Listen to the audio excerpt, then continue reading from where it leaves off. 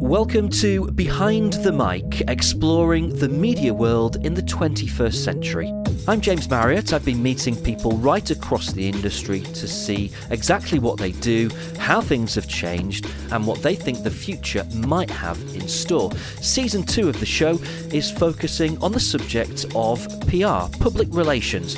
It's a word we all know and use, but what does it really mean? How has the role of PR changed, and what impact does it really have in today's current social media obsessed world? We'll speak to a variety of PR professionals from a wide range of backgrounds to learn about their career path and how they've seen the industry develop. Today I'm going behind the mic with Caroline Woofenden, Managing Director of MK Public Relations. Well, Caroline, thank you very much for joining us. Pleasure. Tell me a little bit about your job role and about the company here at MKPR. Okay, so let's start with the company that is MK. MK has been an established PR agency based in Sheffield, but operating across the northern region and the UK for about 15 years now. Very niche PR. We have recently, however, joined the Northern Communications Group, and as we were talking about earlier, the idea behind that is pulling together a consortium of businesses operating under one roof, giving a comprehensive marketing through the line approach for clients that might need it. So rather than one client perhaps buying multiple agencies to carry out an advertising, social, PR, digital campaign, we are trying to form a one-stop shop, which is obviously streamlining and making more efficiencies in terms of resource and finance. So a bit of a new kid on the block, having been an old and established one, now under the new umbrella, but one that we as a team are very excited about. We believe this is probably the way forward in terms of marketing buying. There's not many of us offering sort of that one-stop solution within the north. So let's see what happens. So MK is very much still MK, but we're just part of a wider family at this point. So is that move reflective of kind of the way that the industry is in 2019? I think so. I don't believe, compared to perhaps 10 or 20 years ago, the silos of marketing exist as they perhaps once did. I mean, we as consumers are far more promiscuous in what we listen to, what we read, what we watch, etc. No longer is one person perhaps wedded to one newspaper or one particular television channel. There is multimedia, multi-channels now, that the advent of these social media and smartphones allow people to sort of parachute in and out of many things, and the influences therefore being much wider. So as a result, I think the marketing lineup needs to be far stronger and far tighter than perhaps it's ever been. Right arm needing to speak to left arm. PR needs to ensure that it's very closely aligned to any digital campaign, any advertising campaign, etc. So our idea was to offer clients the ability to work as a team across the multidisciplines, while also ensuring that we have the credibility and experience from those different faculties, hopefully as a very attractive offer for those clients who wish to buy at that level. At the same time, MK is obviously still working for clients who, continue to just wish for the pure PR approach, which we do, and we do very well. But a new approach in reaction to the market and in line with the ever-changing needs of consumers and ways of consuming media out there. Hopefully, will parachute MK on for the next era and for its next period. Yeah. So what's your position at MK? I'm Managing Director. I no longer own MK. Obviously, that was passed over to the Northern Communications Group. So very much taking an operational MD role, overseeing the business, the MK business, overseeing the team and the clients, and ensuring that we have that alignment across the Northern Communications Group, which is a slightly more dynamic role than I've been used to, but one I'm really enjoying. And I know you've kind of spent parts of your career down in the south and done a few different things. So where did the journey kind of start for you? Right. Well, believe it or not, I'm a politics student. It was the only A-level I enjoyed. So for lack of any other imagination for anything else, I just sort of wandered into a politics degree, which I did in London.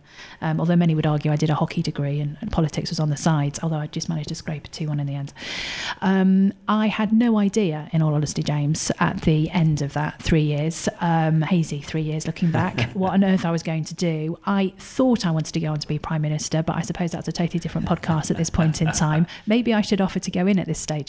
I was quickly put off with that, having studied it for 3 years.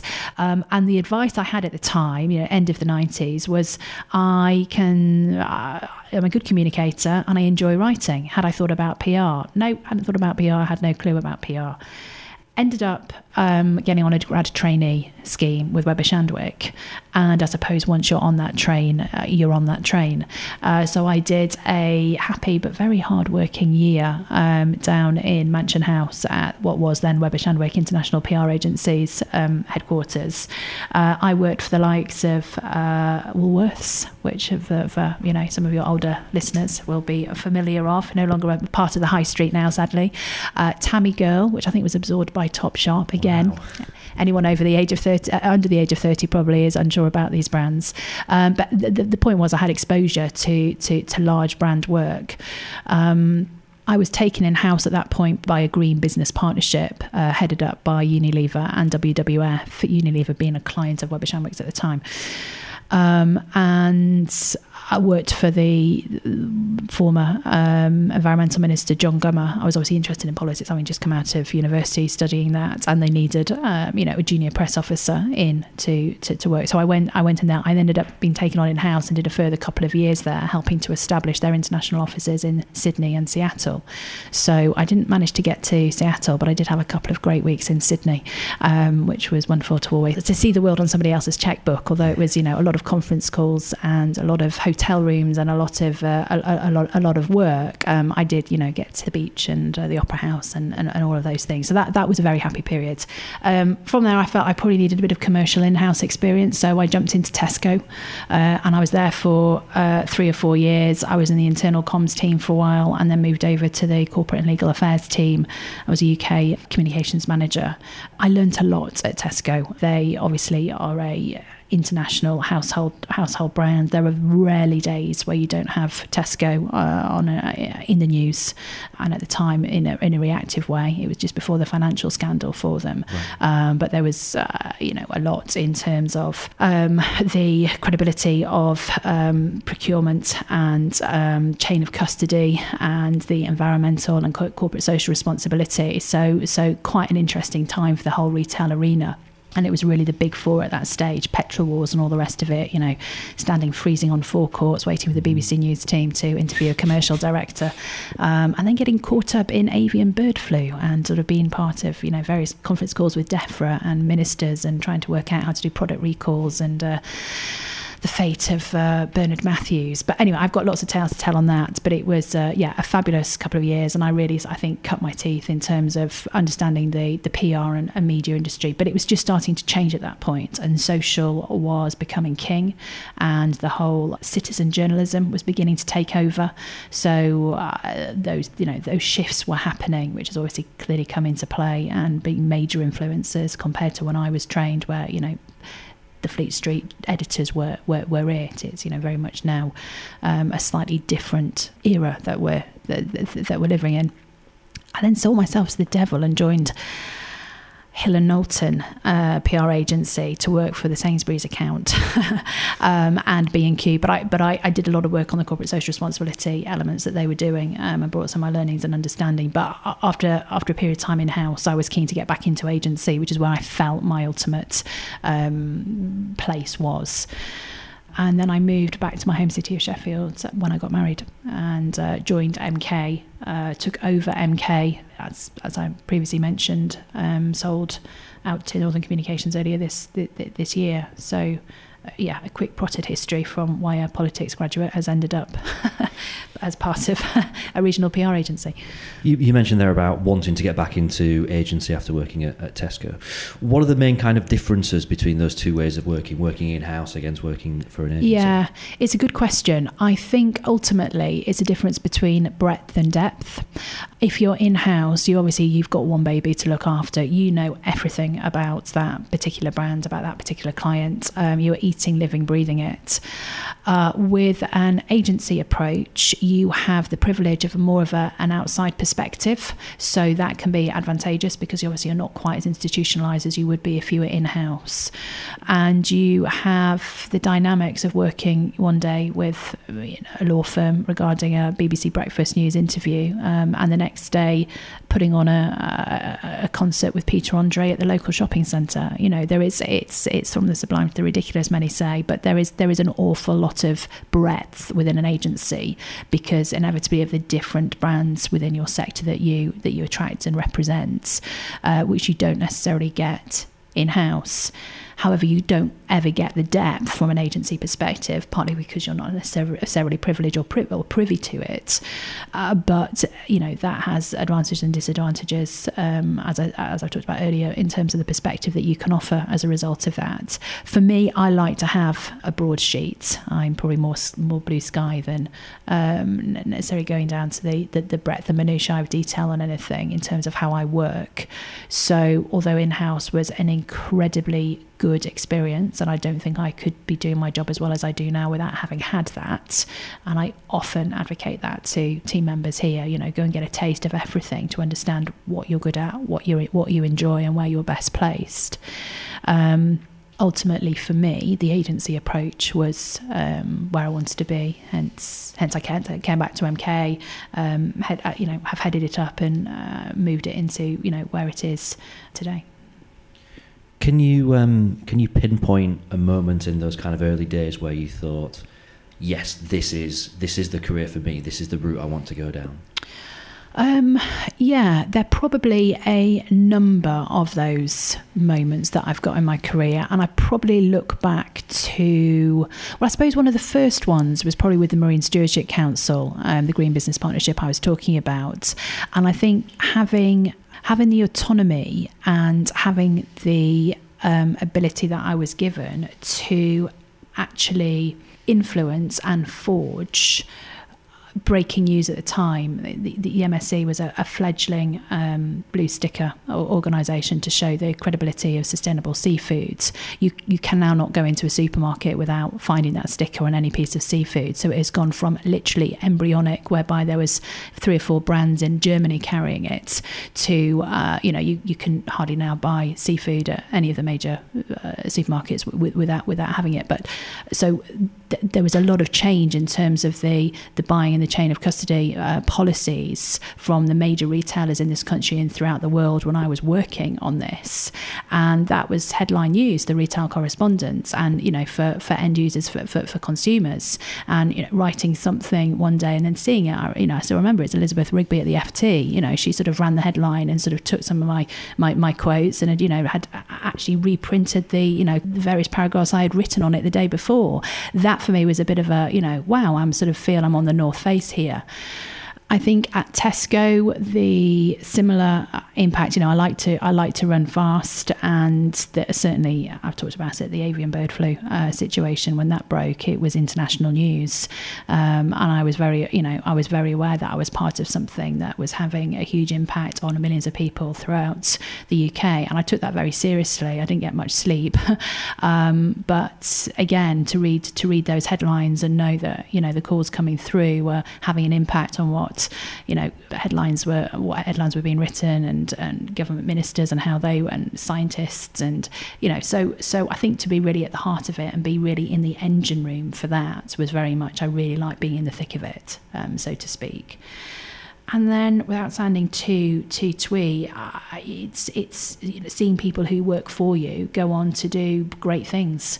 I really enjoy the thrust that news can bring, and that, as I say, that fast pace and that quite frenetic energy and environment that comes with it. So I enjoyed that, and I was privileged at quite a young age to be part of what was a really pioneering movement, and also part of a big multinational that was making headline news. So I enjoyed that. But I think later into my career, I really enjoy seeing former employees, pop up as, media director or media manager at some massive charities. The children's charity is one where a former employee has gone to. Another former employee has gone into the BBC. Another has gone into big international agencies, and one has moved into, I think, now to Saatchi & Saatchi. So that's great, and I suppose I get the biggest kick out of that, knowing that I can support and influence, and so they tell me empower people to go on and have decent careers, many of whom have had better ones than me, and that's great, and that's that's what helps me get up in the morning and come to work, I suppose. Brilliant. We touched a little bit while we've been chatting on things like the role of social media across the years and how that's kind of come into play, and other things that have sort of changed as things have gone along.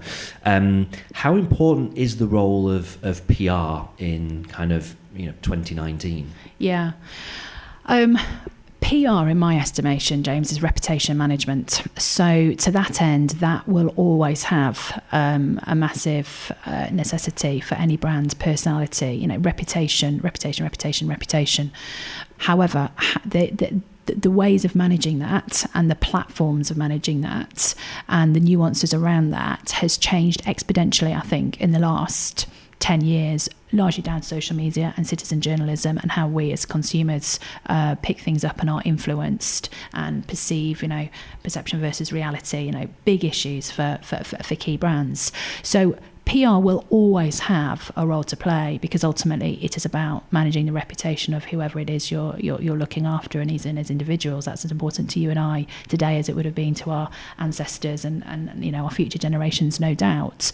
But we've had to work quickly and keep up pace to ensure that we are across what is required for us to be across, to ensure that we are best looking after and harnessing and protecting that reputation, because no longer is it the editor of the Times or the Sheffield Star. It is so multidimensional now in terms of how people are influenced and where they get information from.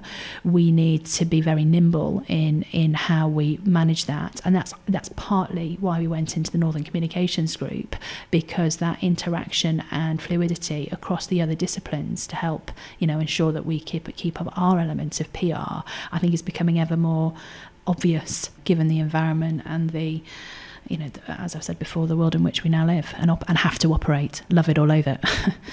This is quite a black and white question, and it's probably not a black and white answer, but do you find it's easier or harder to kind of get things into the press and get things into the media now compared to the days before things like social media? Yeah, I don't know. I think probably it's not a black and white answer. You're right. It's a very grey answer.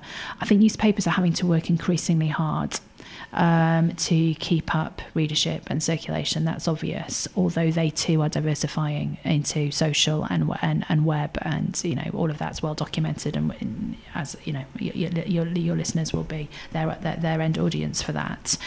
As a result, I think some papers and press have had to become more discerning. But other mediums and traditional mediums have perhaps had to lean a little bit more on PR because of the stretch that they've inevitably had to take on board, and indeed the reduction of staff. Gone are the days where you walk into even a national newspaper and have a sea of 100 members of the news team sat there, who might at any given time be, walking down to knock on the door of an old lady, through to, following a court case or whatever else. The newswires and PA and whatever else supply an awful lot now because they have depleted numbers, as indeed PRs. So I think to some extent the reliance on PRs are. So to some extent, with a good contact, and if you're a trusted source, they are having to lean on PRs more than ever. While on the other hand, there are perhaps other publications or other sectors that are becoming ever more discerning about what they're printing, because of the wider landscape and the fact that they need to be absolutely on it more than ever to ensure that they keep the loyalty that they have. So horses for courses possibly, but it's a question of reflecting change and ensuring you're keeping up to the moment. How great is the need for creativity in PR in this day and age? Massive. Are there still new ideas, or has everything kind of been done? Well, somebody once said to me, the whole world is pastiche, and I think there's probably an element of that. And plagiarism is a great thing at times, but creativity is massive, and it's one of the prerequisites that I always talk about. Coming into PR, you need to have good verbal and written communications. Clearly, that's largely why we are bought, for clients who don't have either the time or inclination to do it themselves. Ultimately, it's not particularly rocket science what we're doing, but a creative approach to things in terms of how to, from the obvious, very one-dimensional, how to position a headline, what angle to particularly give for a news piece, through to how are we best going to advocate or promote X, Y, and Z? It's who's that going to involve? How we're going to do it? What we're going to bring in? Let's have some fun. And we do. Here in the agency, as most agency, we do have great fun. Post-it stickers everywhere. Great ideas. I'd far rather bring the team or myself down from the ceiling with ideas. Think, okay, that's budget-wise, reality-wise, that's not going to work. Let's recarve it. Let's recarve it this way. Let's present to the client that X, Y, and Z, rather than having to sort of work up. So a real creative spirit and appetite for that is, I think, essential. It can be a learnt habit, but I think ultimately, if you're creative, you're creative, and most people who go into PR generally are. And final question from me. Obviously, PR's always been kind of quite a popular career path for people, and maybe not in the way that it used to be in terms of kind of going from journalism to PR, but we have people now that are kind of going through school having picked that as a career that they want to do. If you could give one piece of advice to someone that's kind of eyeing a career doing what you've done, what would it be? I often go back to the old adage of hire for attitude and train for skill. As I said to you earlier, if somebody is interested in going to PR, they have to have decent verbal communications, obviously, because they'll be speaking on behalf of a client, possibly to media at times, so they need to be articulate, and content obviously comes with experience and understanding about what you're doing, but comfortable and have the confidence, the big C therefore for that. Writing, again, it can be a learned habit, but an enjoyment of writing and creativity, which we've just touched on as well. But ultimately, it's the right attitude. If you come in and you really want to do something, if you're a news junkie, if you're reading various things, if you're on top of, what other agencies are doing out there, if you're looking at what brands have really done a great campaign, what you think about the new Christmas adverts from the retailers, through to, what the latest Cadbury's are doing, or, where Durex is on whatever it is. If you've really got that appetite and that enthusiasm and the right attitudes, we will take you on. Because most other things can be trained and can be learned. So it is ensuring that you are well entrenched within the world of PR, so you can show that off and reflect that in interview and during the first couple of years of your career while you're building experience. And having dollops of resilience, I think, is another one. So a good attitude with plenty of confidence and plenty of resilience will serve you very well. Probably for most things in life, but particularly in this game. Good advice, Caroline. Thank you very much for your time. I know you've got a busy morning with a client that you need to get onto, so we will leave things there. But thank you for your time. The best of luck with the new chapter for MK and for yourself. Thanks, James. What a genuinely lovely team they are at MK Public Relations, and a big thank you to Caroline for her time. Now check out the rest of this season of Behind the Mic for some more perspectives on the world of PR and the role it plays in today's media. Hit the subscribe button to get new episodes as they're released. If you'd like to suggest a guest or get in contact with me for any reason, head to j.media, that's jae.media, and speak to you next time.